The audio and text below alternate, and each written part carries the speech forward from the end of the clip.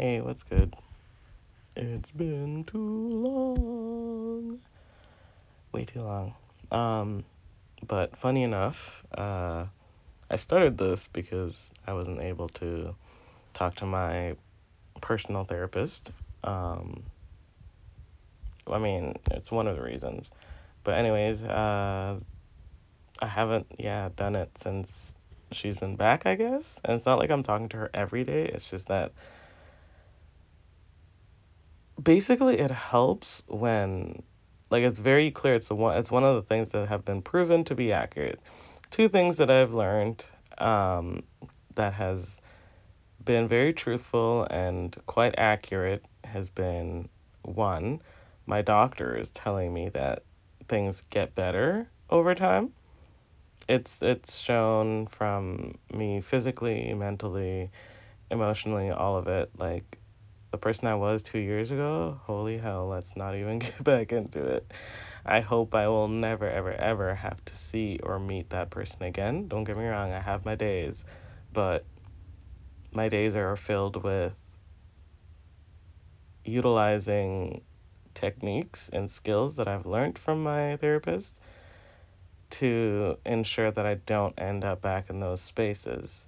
So I'm able to make it through the present moments.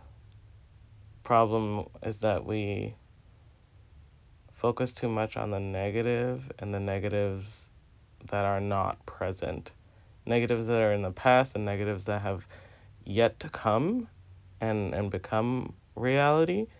Because, obviously, yeah, sometimes you might feel like you can definitely foresee the future, but you will never actually know until you actually make it there. So, where's the sense in putting all the energy into, I guess, worrying about what's going to happen or what's to come based off what you do right now? You can't dwell on it for too long because then that's when you're going to lose your present self. And if you lose your present self, then there will not be a future you. See what I'm saying? Holy fuck, that's crazy. That's some high thought right there. But anyways, I've been talking to my therapist again, and I guess haven't really been feeling the knack or the urge to actually speak.